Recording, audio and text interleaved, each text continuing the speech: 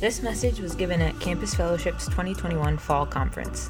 The theme of the conference was the 5 Solas. Kansas State University CF Director John Hastings shares on glory alone. We hope this is encouraging. So this time, we're going to turn our attention and we're going to ask what is the last, I'll say this, the fourth glory alone, which is to God alone be the glory. Soli Deo Gloria. And actually, none of the reformers, Luther or Calvin, none of those guys said Soli Deo Gloria. It's not in any of their writings. And this is one, if you look at what the Catholic Church says, like they kind of agree. They're like, okay, I think, yeah, that's amen, right? Like, it's like the one thing they kind of don't have a blatant disagreement with us on necessarily. But what I'm going to hope to show you tonight is that the fundamental, glorious, wonderful thing that the Reformers found when they found faith alone and grace alone through Christ alone was that the glory of God is that glory goes to God alone. That's my hope. And I just have a bit of just a concern for us. I think that there's a lot of Christians in the room. A lot of you are raised Christians. And a lot of you might be sitting through these messages and you're thinking things like, yep, grace alone. I've got that one. I got it. I know that doctrine. I agree with that. That's true. Amen. Christ alone. Amen. It's just only by Christ that we're saved. I've got that. Check. Faith alone. Yep, I'm good. And my concern tonight is that we will agree with our minds to certain doctrines and that we won't worship the holy God that's behind all of those doctrines, if that makes sense. And so my goal here tonight, I just want to fan you into flame for your love for God, for the glory of God. Because we all have a tendency, myself included, we have this tendency to see God as less glorious, right? We get saved, we're on fire for God, we want to share the gospel with everybody, and then life just starts to happen in school and homework and decisions, and all these things come at us. And it seems like the glory of God just gets more dim, more dim, more dim. And so the Reformers, they had this saying, they had this rallying cry. They said, the church must always be reforming. It must always be reforming. And what they meant by that is they saw that they were no better than the Catholic Church, right? Sometimes I feel like we're getting up here and you might feel like we're dogging on the Catholic Church. You might feel like we're saying negative things about them. But they are infected with the sin that we're infected with. The same sin. Campus Fellowship, us in this room, same thing. And that is what happened to them. What I hope to show you this evening, what went wrong with them, is eventually they stopped seeing the glory of God. They fell out of love with God largely. And I think that was partly because of some of the doctrine they had. I think it's partly because they grew to such heights of power and prestige and wealth. And there's all kinds of things that, again, we're going to get into. But we at Campus Fellowship, guys, we are no different. We are absolutely prone to that exact same thing, individually and corporately. I want Campus Fellowship to be on fire for Jesus in this whole nation for 30 years. And the only way that's going to happen is if we individually keep God at the center of our lives, continue to see Him as glorious and wonderful, and just be in love with Him radically. If that stops happening, Campus Fellowship stops being good. And how sad, that would just be sad, man. Like, I love you guys. I love what the Lord's done on your campuses. I love what He's doing in our campus. I love it that we can get together and worship God together. And just, I look at these leaders, I'm just thinking, what are you guys going to do? You're going to go on to jobs, you're going to have families, you could change the world, right? Smaller people than have been in this room before have massively changed the world when they saw the glory of God deeply and profoundly, and they went out into the world on fire. And I just imagine what God could do if we were that. It would just be a tragedy. Tragedy if we lost sight. Absolute tragedy. And so my hope, my aim is just to worship with you tonight. Worship with you over Christ alone, grace alone, faith alone. See God as glorious and recognize that He receives and ought to get, and we want Him to have all of the glory because He is glorious, because He is worthy. It's just burning inside of me tonight. So why don't you guys open up to 2 Corinthians chapter 4. That's where I'm going to show it to you from. We're going to look at some of the history of the Catholic Church again. And we're going to look at some of these doctrines, and we're going to ask God to glorify Himself. So would you pray with me? Oh, God. God, I want you to be glorified. God, I really mean that. I want these students, these people, these directors, these Bible study leaders, all of them, I want them to see you as more glorious than they do. I want them to feel sorrow that they have forgotten, forsaken, turned from their first love, God. Oh, Lord. Oh, God, would you do it? God, I can't do it. So, Lord, I just pray that you would fan our hearts into flames. I pray that we would remember tonight, that tonight would be a time when something changed, when we are more on fire, more zealous, seeking you all the more. God, and would you just sustain this work in our lives? Don't let it be just an hour here, but God, let us go home on fire. Let us serve you in our jobs on fire. Let us serve you in our churches on fire. Let us bless and love our families on fire. God, help us. I just pray that you do it, Lord. I pray you do it through your word. Amen. Amen. Okay, so you're open to 2 Corinthians chapter 4. We're going to get there, but let me give you some background first, okay? So a lot of people have gone through the Catholic... You guys have learned a lot about the Catholic Church. It's good. It's good. And it's not a bad thing. And we're all kind of hitting different perspectives, okay? And so this is not bad. Okay, so I want to pick up in the year 1073.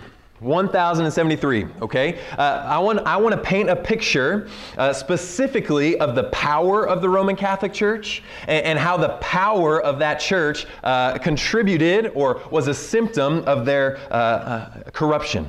And when I say corruption of the Catholic Church, I'm not talking subjectively. That's an objective statement. The Catholics, they'll go back and they'll tell you, yeah, some things were messed up, right? We had popes like sleeping with people, like they had a harem. Like we had people selling the papacy for money. Like there's just some crazy things going on back here. Everybody kind of knew that there needed to be a reformation. It wasn't just Luther and Zwingli. It's not like everybody was like, everything's fine, everything's great. What are these guys saying? That everybody kind of felt it. These guys were just the ones that were bold enough, that came forward, that God revealed some things to and did it through, and some people didn't like it. So the year's 1073, and I just want to paint a picture for you of the power of the Catholic Church at this time. So one thing we have to understand is that they didn't necessarily have like Germany's over here, and then India's real nice and clean right here, and then Rome's over here. Like they kind of had that, but it wasn't that settled. People followed individual tribes and kings, especially in those northern kingdoms. You had a lot of Germanic tribes, the Visigoths and the Vandals. You had some people up there, and it was just kind of a mass of people. It's not like you could have a map of the whole world. Right? And so over a large, gigantic section of land, most of Europe, you had the Roman Catholic Church reigning, but alongside of it, the government was reigning. Okay? So it wasn't as if, there were really clear and obvious spheres of authority, of power. It was like, this is all God's. And then the two arms of God, one arm is the government and the other arm is the church, but they're both equal, doing God's will, serving together. Does that make sense? You tracking? Okay. And so what happened is there led to kind of a conflict between the king and the popes, or the kings and the pope, about who's really in charge here. Like in theory, they work together. You stay in your lane, we'll stay in our lane, but it didn't work out like that practically. And so there came a period of time where the kings kind of gained the upper hand, and they were the ones that were electing the church leaders into power. They were the ones electing the popes and the bishops and things like that. And just take a second and imagine if our government chose who got to be pastor of our churches. That'd be a problem. It'd be a big problem, right? Big problem. And it was a problem. And the churches did get more corrupt. And some people saw this. They said this is a problem. And a certain pope was elected. He was made the, I think his name is Leo. It's in my notes here somewhere. And Leo basically said, enough of this watering down of the papacy, watering down of the Roman Catholic Church. I'm going to pick who is the cardinal, or all the cardinals that are going to elect the next pope. I'm going to purify the church. I'm going to take back power. And the king, King Henry, he didn't like that for obvious reasons. He didn't like it that power was taken away from him. So basically what King Henry IV said was, he came around and he said, hey, don't listen to the Pope. You don't have to listen to him anymore. Look at Romans 13, right? God has given me authority. He's given me power. You should obey me. Don't listen to that guy.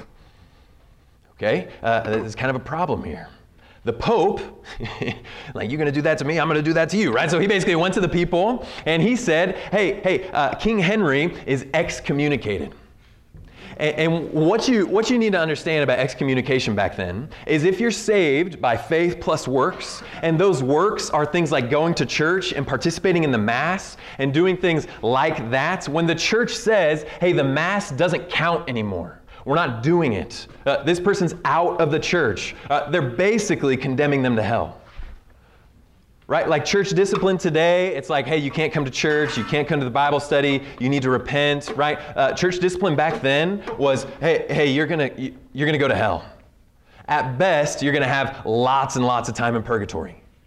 This is a huge deal of what he was doing to King Henry. But King Henry was apparently just like a really bold dude, didn't care that much. He was like, whatever.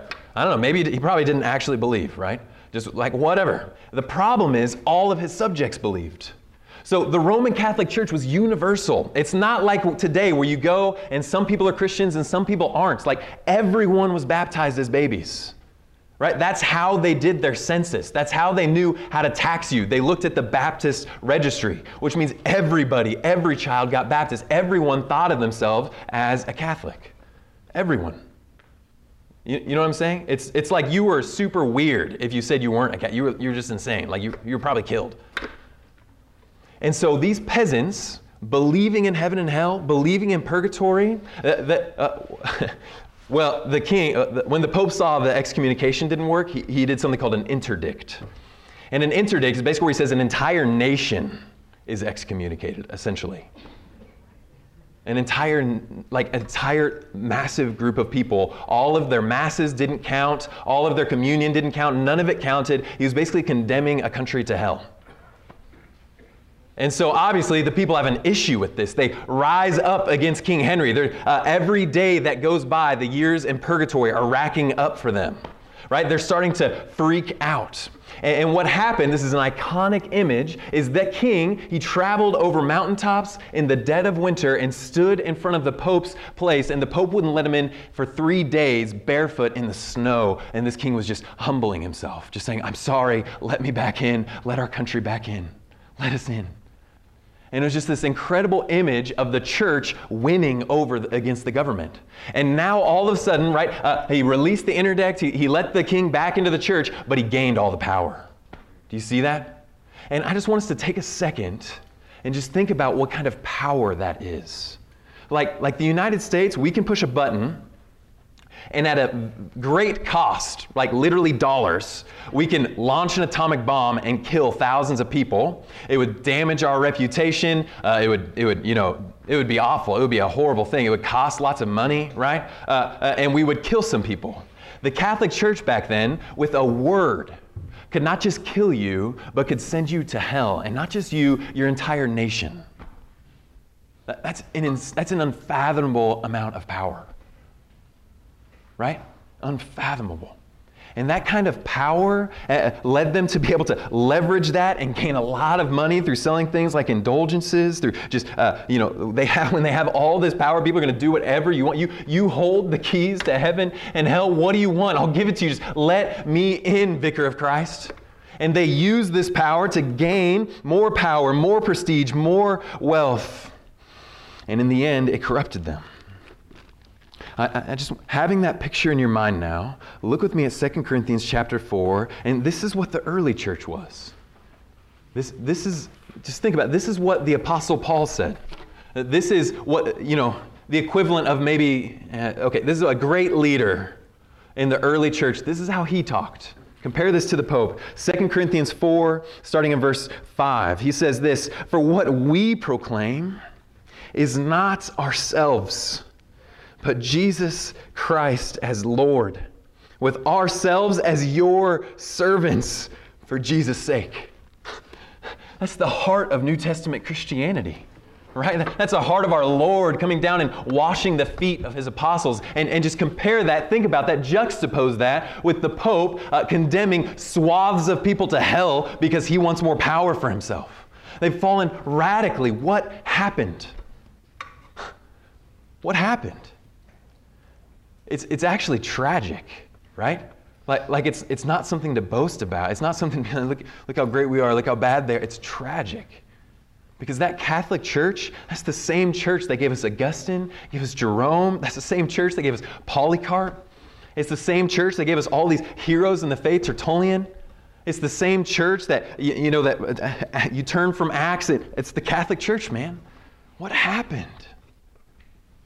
It's the same thing that'll happen to us, Campus Fellowship, if we lose sight of the glory of God. They lost sight of the goodness and glory and wonder of God. They lost sight of it. Look at me now. What does Paul say? Why does Paul act that way? Why does he say, I'm your servant? Well, why does he talk that way? Look with me. He says, for, this is why I act that way, God, who said, let light shine out of darkness. He's referencing Genesis there. He has shone in our hearts to give the light of the knowledge of the glory of God in the face of Jesus. Do you see that? Like when you see God and His glory, when He speaks that into you, when the lights come on and you see behind all of the doctrine, it's not just right doctrine for you anymore, it's reality, and there's a real God that's like that, and you see His glory, you no longer want that glory for yourself. You know what I'm saying? Like you stop trying to dress so that everybody will see you. You stop wanting everybody to notice you. You stop wanting glory for yourself and power and prestige and all of these things. And you just say, I'm your servant for Christ's sake. Guys, I just want Him to get all of the glory. I want Him to have it all. He deserves it all. I don't want any of it. I don't want to take an ounce from Him. I can't give Him enough. If I held back anything, I'd be doing Him a disservice. The glory of God, seeing it, gosh, guys, that's what it is that keeps us. That's what it is that keeps us in the Christian ethic. That's what it is that keeps us moving. That's what keeps us rolling. And this is what the Reformers saw when they recovered all these doctrines. It wasn't necessarily about the doctrine. It was about finding and seeing and loving God again. This is what Martin Luther says. I've just got an extended quote for you here. This is the story of his salvation. I want you to listen when I tell you this. He rediscovered justification by faith alone. That's what you're going to hear him talking about. But he doesn't say it explicitly, but you can see it everywhere. Okay? Just listen for him recapturing the glory of God here. Watch him fall in love with God in these phrases. Okay? So, meanwhile, this is Martin Luther speaking. He was a monk. He was really well educated. He fasted so much that he ruined his bowels, had bowel troubles the rest of his life. He woke up at like 2 a.m. to pray like every day. This dude was a baller, right? Stud. Like he just knew he wasn't going to get married, single for Christ, right? Like he was on, it seems like just looking at his life, he was on fire. He was teaching the word. And so this is what he says. Meanwhile, I had already during that year returned to interpret the Psalter, the Psalms anew.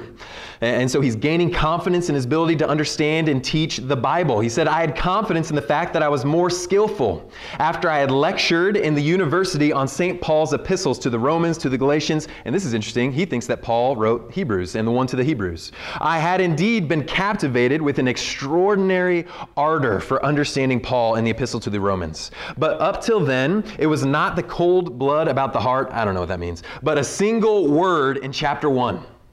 Okay, he's just laboring over one thing in chapter 1. He just can't get past it. What is it? It's this. It says, in it, the righteousness of God is revealed. That phrase, that had stood in my way. For I hated that word, righteousness of God. Do you hear him say, I hated that word, righteousness of God. Which, according to the use and custom of all the teachers of the time, this is doctrine now, I had been taught to understand philosophically regarding the formal or active righteousness, as they call it, with which God is righteous and punishes the unrighteous sinner. That's what he thought when he saw righteousness of God. He thought of it as just God is just so righteous, so holy that He has to punish, does punish. That's what they thought that meant. And while you can, okay, that's I know that's true. He has to do that. That's not what that text means, right? And so, guys, this is Martin Luther. Like, he's lived a more Christian life, I promise you, than any of us. He didn't watch TV at all, ever. He couldn't. If he had one, he wouldn't have. He fasted nonstop. He read the Bible until he lost his vision. He's just an insane dude. And he says this, though I lived as a monk without reproach, I felt that I was a sinner before God with an extremely disturbed conscience. I could not believe, literally, he could not believe it. It's not just a phrase. I could not believe that he was placated by my satisfaction, in other words, his penance. I did not love, yes, I hated the righteous God who punishes sinners. He hates God.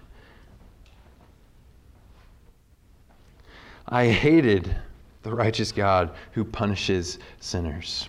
As if, indeed, it is not enough that miserable sinners, eternally lost through original sin, are crushed by every kind of calamity by the law of the Ten Commandments or the Decalogue, without having God add pain to pain by the gospel, and also by the gospel threatening us with his righteousness and wrath. Thus I raged with a fierce and troubled conscience.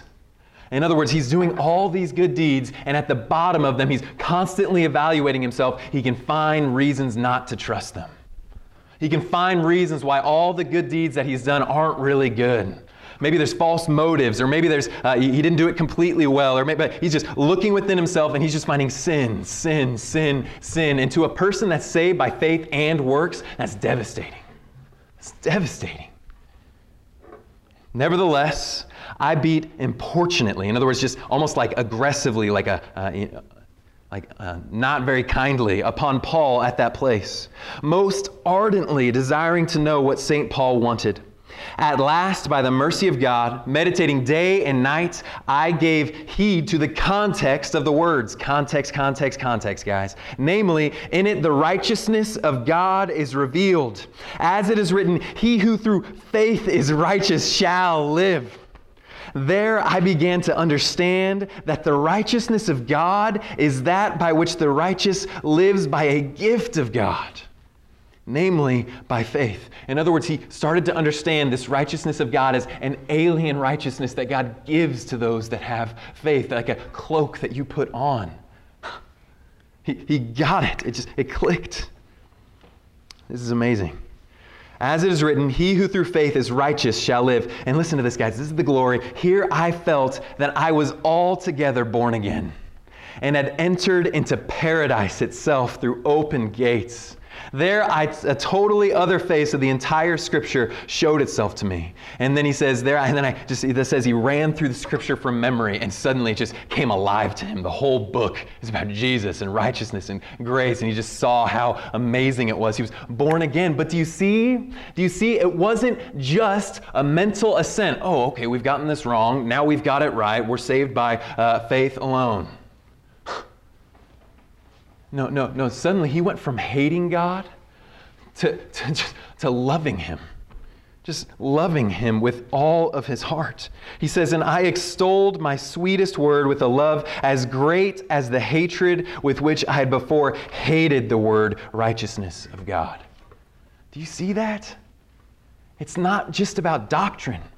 Doctrine's incredibly important, because it reveals who the God is behind the doctrine. Does that make sense?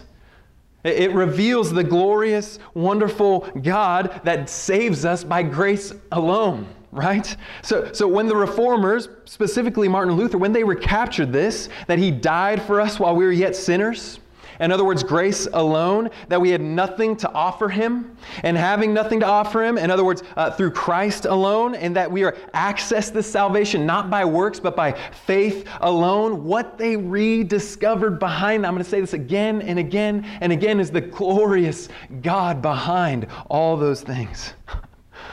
Doesn't it just make you worship? Doesn't it? It should. It should. And here's what I see happen in my heart. And the Bible tells me you're a lot like me, so I'm betting this is happening in your heart. You've sat through a night, an entire day of these teachings that turned Martin Luther's world upside down, turned the world upside down. And we've probably, for the most part, nodded along. We've smiled. We've affirmed that. That's true. That's good doctrine. And we have not been moved the way we ought to be moved. You know what I'm saying? We have not let it hit us the way it ought to hit us. So let's go back through these again. And just right now, just commit yourself to meditating on the God behind the doctrine. Fall in love with him again. Listen, I'm not just talking to students right now. Like campus directors, I'm talking to you guys. Yeah, I'm talking to you, Luke. Not just you, brother, but like Bible study leaders, like this is you, right? Pastors, like this is us. We need to be reforming all the time. We need to be reviving all the time. Such is the wickedness of our heart that we don't see the noonday sun. We don't see God shining in all of his glory. That's how blind we are. So look at this, faith alone. Gosh, faith alone. We are saved by faith alone. Gosh. Let's start with grace alone. So we're saved by grace alone. And this, listen to the God behind this. While God loved you while you were yet sinning. What does this mean? What does this really mean? Grace alone, right? It's not necessarily an attempt to make you small. Even though it does that, that's just because it's true. You are small. It's an attempt to make him big. While you were yet a sinner, what's the worst thing you've ever done in your life? The thing you're ashamed of, somebody was saying, right? The thing that you don't want anybody to know about. God saw it, he knew it, and he loved you. And he saved you. Why? Because he loves you. Why? Because of his grace, because of his mercy. Oh, what a God. What a God. If you've ever thought about it, right? Have you ever read like a fantasy novel? Like what's the kind of God that man invents again and again and again? What's Thor like? A man-made God. He's a warrior God that punishes injustice like just harshly, cruelly, right? He's just this warrior God that demands justice. Every God that we've ever made is one that says, come here and kneel at my feet, you wretched little bug. Right? I didn't know what word was going to come out. Bug. Your bug. Bug. That's what we come up with. And the God of the universe, as he truly is, when he came down to heaven, knelt at our feet and washed our feet. Just, oh, what a Savior, right? Like he is that majestic. He is that powerful. He is all of those things. And he washes our feet. Don't you love him? Don't you love him? This is our God. This is who we serve. This is reality. This is the God of the universe. He didn't have to be like this. He could have just seen sin. He could have seen the world fall apart and just said, see ya, I'll go start on another planet in this massive universe that I've made. I just give up on you guys. Figure it out. But he didn't. What? Instead, like Blake was saying, I think your brother's name is Blake, the guy that said he likes to do dumb stuff. Blake? I want to be that guy's friend, by the way. Cool guy. Anyways, hang with me. I didn't mean to bring it down. Bring it back up here. Right? That God, instead of going to another planet and starting over, it's not just that he bears with us, he dies for us. What? Can God even die? If he becomes a man. And he did. What a Savior. Don't you love him? Like Christ alone. Like we're saved by Christ alone. Like, I don't even know if I have words for this, right? Like we're just set free. Like it's not like he came down and he saved us and now we're like his slaves. I mean, in one sense, we are slaves of Christ, right? But it's not like a dragging our feet. I saved you just so that you would serve me, but I don't love you, right?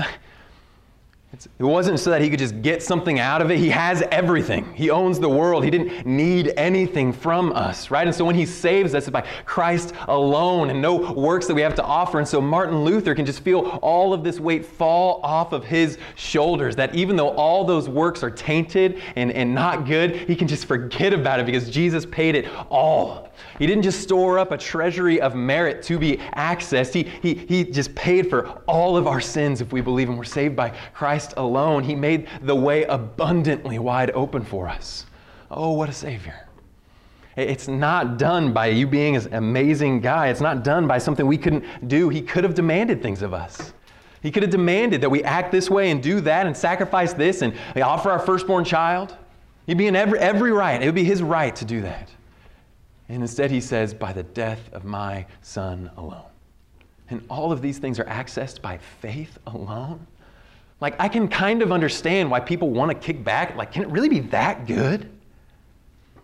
That's when you know you've started to grasp the gospel in its fullness, when you start to think to yourself, is it really that good? Is this good news that incredible? Could it be, dare I hope, that it's that good? And not only is it that good, but that God is that good? Oh, I hope we're the kind of people that are able to say that. Oh, I hope we are. And I hope if you're not, I hope you feel it starting inside of you. I hope you feel that little fire just starting to burn inside of you. Maybe he is that good. Maybe he is that great. Maybe he is that wonderful. Do you see it? Do you see the glory of God? If you do, you'll just want to give him all the glory. Like, some people are kind of offended by this doctrine because they're like, God's selfish and he wants all this glory for himself. But if you've tasted this, it's just the only thing that can be. It's like the 24 elders before the throne in Revelation, just casting their crowns and just worshiping God. All the glory to you, all the glory to you. Worthy are you, worthy to receive all the glory. I don't want it. Here's the crown. You take it. That's what happens to you. Are you like that? Do you long for him to be glorified? Like, do you want the people sitting next to you, do you want them to worship more full-throatedly? Do you want them to be filled with joy as they picture their Father in heaven? Do you want them to know and love the glory of God? What about your family? What about your dad? What about your mom? What about your brother? What about your sister? Do you want them to see the glory of God? Do you want thanksgiving to abound to the glory of God, as it says later on in 2 Corinthians? Are you hungry for his glory? I hope you're getting there. And I hope you never turn back. So I'm going to move now into something that seems kind of ridiculous. A question, why do we need to see his glory? And that's ridiculous in the same sense as somebody asking, like, well, why do I need to see the Grand Canyon? Right? Because it's amazing. It's awesome, right? It's just incredible. But, times 1,000. But I'm going to try anyways. Why do you need to see it? Number one, why don't you guys look with me? That's 2 Corinthians 4:15. Just stay in 2 Corinthians. Turn with me to chapter 4, verse 15. This is still Paul talking here. And he makes this interesting, it sounds almost dichotomous statement. He's talking about sharing the gospel. He's talking about Jesus being raised from the dead and us being raised with him. And then he says in verse 15, for it is all for your sake. And that sounds a little different from to God alone be the glory, right? For it is all for your sake. But keep reading, so that as grace extends to more and more people, it may increase thanksgiving. And then what's the end of that? To the glory of God. Do you see? And so what Paul is saying here is that the best thing for you tonight, the best thing, like we want to talk about guarding ourselves and having correct doctrine. The best way to guard yourself isn't just to know correct doctrine, it's to love it. It's to see the glory of God and just cling to it. And you say, no, grace alone, this has done things to me. I've seen how good God is when I got this. I never will leave from this stand. I'll die on this hill. It's worth so much to me. That's how you're defended from false doctrine, loving correct doctrine. Right? And apparently, the best thing for you, it's for your sake that all these things happen, is so that thanksgiving can increase to the glory of God. So the best thing that can happen to you is you give thanksgiving to the glory of God. That's for your sake. It's this dichotomous thing where the more you glorify God, the better it is for you. Right? It's because it's what we're made for. Like, why do we need to see this? Why do we need to see this? It's because it's what you were made for. And when you live and do what you were made to do, things work well, right? When you use something, what it's not meant to do, it goes poorly, right? Like, have you ever almost accidentally put diesel into your gasoline engine? It's going to go poorly. Thankfully, I think they make them different sizes. I actually almost did that one time. It was really bad. Right? But if you were made for the glory of God, If you were made to glorify him, then the more you do it, the greater you see him, the more you love him, the better it is for you. The more joy you have, the better it is for your family, the better it is for the people around you, just the better it is. Which means that we need to be the kind of people, Campus Fellowship, I'm commissioning you. We need to be the kind of people that seek the Lord daily. How are you going to see him more? You're going to seek him. How do I see the glory of God, John? Well, you show up to everything. Everything. Be hungry for righteousness. What happened to the apostles when they got saved? It was day after day they were in each other's houses breaking bread. You see it? They're hungry. They're hungry for more of God. They're hungry for more teaching. They're hungry to be around other Christians. They're hungry to talk about him. They're hungry for take communion together. They're hungry for God. So show up to everything. Man, you got homework to do? I might get myself in trouble here. Man, skip it. Go to Campus Fellowship. Go to midweek. Bro. Your parents are going to be like, what camp did I send you to? What did they tell you? Don't do your homework. That's the one thing you guys are going to get out of this. Don't do your homework. Yeah, please no. Okay, stay up late and do your homework at night, after Campus Fellowship, after midweek, right? Or better yet, stop playing video games and get it done when you would have played video games, right? Throwing shade. Throwing shade.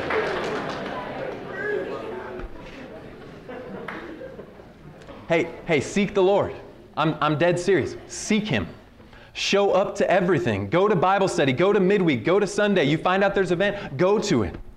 It's like 90% is just showing up, be around other Christians, be immersed in a culture of people that love God. And then you'll start to, right? The people that aren't here tonight, I don't know, God can do anything. He can cause them to come alive for the glory of God, but I've got a lot better faith and hope that he's going to do it for somebody in this room because they're here, right? Read the Bible, guys. What happened to Martin Luther? He pounded on the scriptures. When it didn't make sense, he prayed about it. He meditated on the scriptures. They were his thoughts day and night. Read it and love it. Don't just read it to check off something from a list. Seek God in the Word. Seek him. Pray not without ceasing. Seek him. Seek him, guys. Seek him, seek him, seek him. It's like what Hosea said, the apostle. He says all these things they need to repent of. And then he says, what is it? What's the message been this whole time? Let us press on to know the Lord. Let us press on to know the Lord. And so the other thing you need to do, you have to do, if you want to know the Lord more, you've got to repent of your sin. What do you want? In one sense, it's your choice. Do you want more of God? Do you want to know him? Do you want to love him? Do you want to rejoice in him? Then repent of that sin. Whatever the Lord just brought to your mind, stop it. Guys, our sin separates us from God. Our sin shows fundamentally we're seeking after something other than God. Turn from it, and you are turning to seek God. Repenting of your sin is seeking God. It's the same thing. Repent of your sin. And if you're not sure if it's sin, right? You're like, I don't know, is this sin? Is this not sin? Just repent of it anyways. Just because here's the deal. I've never had something that's genuinely good, genuinely right, genuinely true that I've been like, is this sin or not? Right, there's an old lady hobbling across the street. Would it be sinful for me to help her? No, of course. Sometimes what we do is we basically say, is this sin? Is this not sin? And we're just giving ourselves room to continue in it. Does that make sense? Our flesh wants to do it. Our spirit is convicting us. The spirit is willing. The flesh is weak. And we know we need to repent of it. We're like, is it really? Just repent, man. Just stop. If you're not sure, I guarantee you it's not helping you in your walk with the Lord. I guarantee you it's not. Repent of your sin if you want to know the Lord. And if you're not baptized, like if you believe God and you want to follow him and you haven't been baptized, get baptized. If you were a baby and you don't even remember it, get baptized. We're Baptists around here. We can say that, right? We're not Presbyterians. Get baptized. And so this is what baptism is. It's you saying the old me is dead and I'm rising to life anew with Christ, and I'm going to rise again with Christ. It's like 1 Peter says, it's like the flood that washed away all the sin of the world, right? It's you washing away your sin in one sense. It's you, I'm done with that. I don't want that sin anymore. I'm going to baptize it. And it's not that the baptism's saving you, but it's you crying out to God for a clear conscience. Crying out to Him for a clear conscience. Give me a clear conscience, Lord. Wash me of my sin, Lord. I want you, Lord. If you haven't been baptized, get baptized. Do we have a baptism tank here? We got a pond. We can't get in that pond, can we?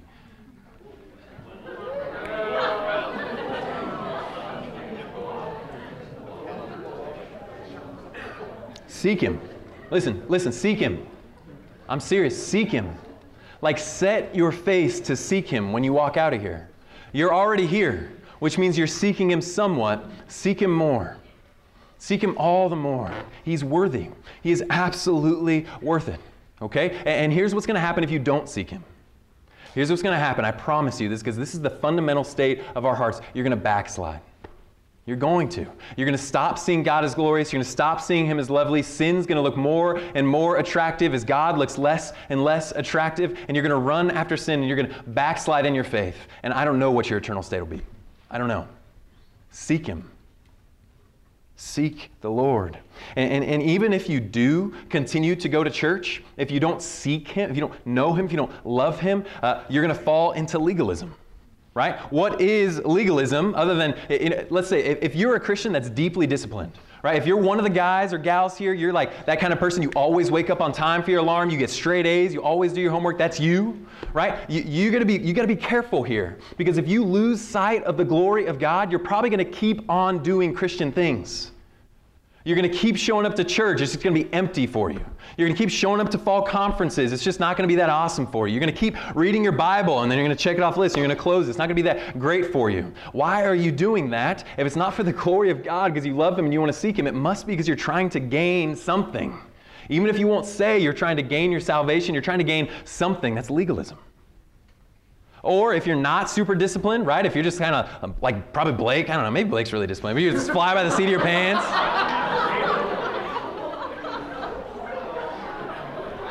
Blake's way bigger than me. Did he say he wrestled?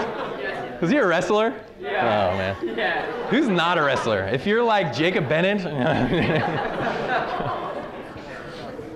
No, I'm serious though. Listen, I'm serious. If you're not that disciplined of a person, what's going to happen is you're probably just going to stop showing up. You're going to stop reading the Bible. You're going to stop doing these things, right? When you stop seeing the glory of God, you're going to backslide, right? It's just massively important that you see the glory of God. It's what makes your worship acceptable. Like, I remember when I first got saved, and I read Revelation chapter 4, and it freaked me out. It just freaked me out. Because these elders are just on their face, worshiping God, and I had grown up kind of where I hadn't never really seen anyone on fire for God. We kind of said our prayers because we had to at dinner time in a monotone voice, and we were done. And so then I kind of put that on these guys, and I just imagined them going, "Worthy are you, Lord, to receive honor and power and glory." And I was like, dude, that's weird. I don't like that. That's uncomfortable, right? But what does that represent? What was really happening? In my mind, I didn't think they loved God. I didn't think they really glorified and loved Him and wanted to do that. I thought they'd lost sight of the glory of God. And even God says that worship to Him when your heart doesn't love Him is detestable, right? He says, I hate iniquity in solemn assembly in Isaiah. I hate it. And so all of our worship, right, it can become like that, where you're just like a robot, bowing to God, showing up what you need to do if you lose sight of the glory of God. So seek Him. So seek Him. Now, I want to close with this. It can be difficult to know. I've been asking you a lot, do you see the glory? And maybe there's some of you guys, you're thinking like, yeah, I see it, but like I want to see it more. Right? Maybe there's some of you that are like, I kind of see it. I don't know. Some of you are just on fire. You definitely see it. Some of you guys are like, I used to see it and it's dimmed. And so I just want to go through each of these categories really quick. And I just want to use this image of what Paul is saying about God has caused light to be born into our hearts, right? And light is what we see. It's what allows us to see the world as it really is. When the lights come on, we see the world for what it really is. It's all about the glory of God, okay? So if you don't see it and you don't care, In other words, if you're looking at the clock going, man, this guy's gone long. I really want to eat some s'mores. Like what 2 Corinthians says is, even if our gospel is veiled, it is veiled to those who are perishing. In their case, the God of this world has blinded the minds of the unbelievers to keep them from seeing the light of the gospel of the glory of Christ, who is the image of God. In other words, if you're sitting here tonight and if you're bored, not because I'm a good speaker, because we're talking about some incredibly glorious things tonight. If you're bored, I don't know, man. Satan has blinded, you're blind. Satan has blinded your eyes. You are perishing. And the only thing I can say for you to do, your only hope, is to be like the blind man that heard about Jesus, the one that can remove blindness, and just cry out to him to remove your blindness. That's your only hope. Just keep on crying. Do you remember that? It wasn't like he cried out once, it didn't work. No, he cried out again and again and again and again until he was annoying because he wanted to see. But you probably don't really want to see. If by God's grace and his mercy he awakens something in you that you want to see, then go home tonight, go to a cabin tonight, and just beg God to open your eyes. Just beg him. Or maybe it's not that you don't see and you don't care. Maybe you're kind of in this boat where you see it, or maybe you don't see it, but you desperately want to. Gosh, I love people in this boat. I love these people. This is like Mark chapter 8, verse 24. Jesus tells a story where he spits in his hand, he wipes on this guy's eyes. He's like, okay, what do you see? And this guy says, I see trees. I see people walking around like trees. In other words, he's kind of sees now, right? But not as fully as he should. So if you want more of this, that means you've tasted it. You've tasted and you've seen that he's good, and you want some more of him, even if you know you don't see him for all he really is. And the answer for you is just to keep on seeking him. Just keep on going. I don't know why God doesn't just give all of us all the fullness of his glory all at once. I don't know why he doesn't do that. But I've seen it in my life. What it looks like is some people that just show up for whatever reason, Sunday after Sunday after Sunday after Sunday, and they just keep coming. They won't say they're Christians, but they just keep on coming. I love those people. Keep seeking. Keep seeking. I'm praying for you. Keep seeking the Lord. Or maybe you've seen it, but it's dim now, and you're convicted tonight. You should take heart, because the Lord convicts those that he loves. So be zealous and repent. That's what it says in Revelation chapter 3. Be zealous and repent.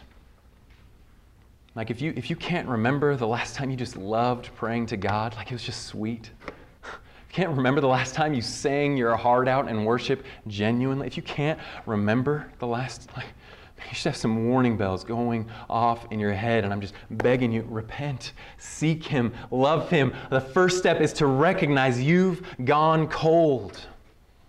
The Lord says, I wish you were either hot or cold, but as it is, you're lukewarm. I'm going to spit you out of my mouth. Those are gracious words from our Lord, meant to spark you, scare you, like smack you into seeing his glory again, running away from whatever it is that is hindering you, throwing off every sin and weight which clings so closely. Fix your eyes on Jesus, the author and perfecter of your faith. Pursue him. Return again. Repent. Confess it to someone tonight. I don't care if you're a director, if you're a Bible study leader, I don't care who you are. If you need to confess tonight that the glory of God has not been real to you and you haven't hungered and thirsted for righteousness, confess it. If we walk in the light as he is in the light, we have fellowship with one another. And the blood of Jesus, his son, cleanses us from all sins. Or maybe tonight you see it. You see it. You love him. He's your everything. You want to sacrifice for him. You want to give him whatever it is. He's opened your eyes and you're just pumped that he did it. Keep seeking him. I don't even have to tell you guys that. It's all you want, right? It's all you want. More of God. That's what Paul says in Philippians 3. This is a guy that's seen him on the road to Damascus, right? He was blinded. He has these crazy revelations of things that he can't even talk to us about. And all he wants is to press on to know the Lord more. That's all he wants in Philippians 3. Not that I've been perfect, but I press on to attain that which Christ bought for me. In other words, guys, just keep seeking God. See the glory of God behind the doctrine. I'm begging you. Don't be content with being doctrinally correct. Super important, of course. But don't be content there. See the glory of God behind the doctrine and just seek Him. Seek Him. And if we do that, I'm talking to us, collect like a body, Campus Fellowship. If we do that, man, what might the Lord do in 30 years? What might He do? If He doesn't, or if we don't, guys, we're no different from the Catholic Church. We have the same heart. We could fall the same well. The Methodists did. They were on fire for God. John Wesley, that dude was a fireball. And now look at them, right? But if we'll seek the Lord, if we'll ask Him to reveal His glory to us, and who knows what He might do. Amen?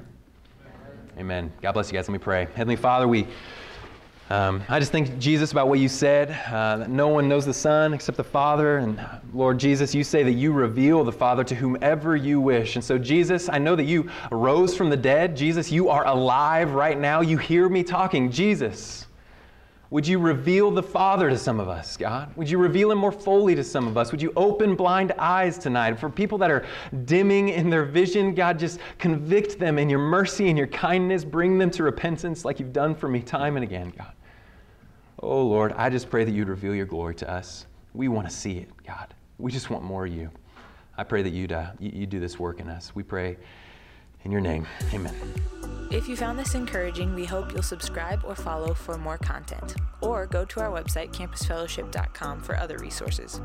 Campus Fellowship is a student organization whose goal is to come alongside local churches to reach college campuses. Thanks for listening.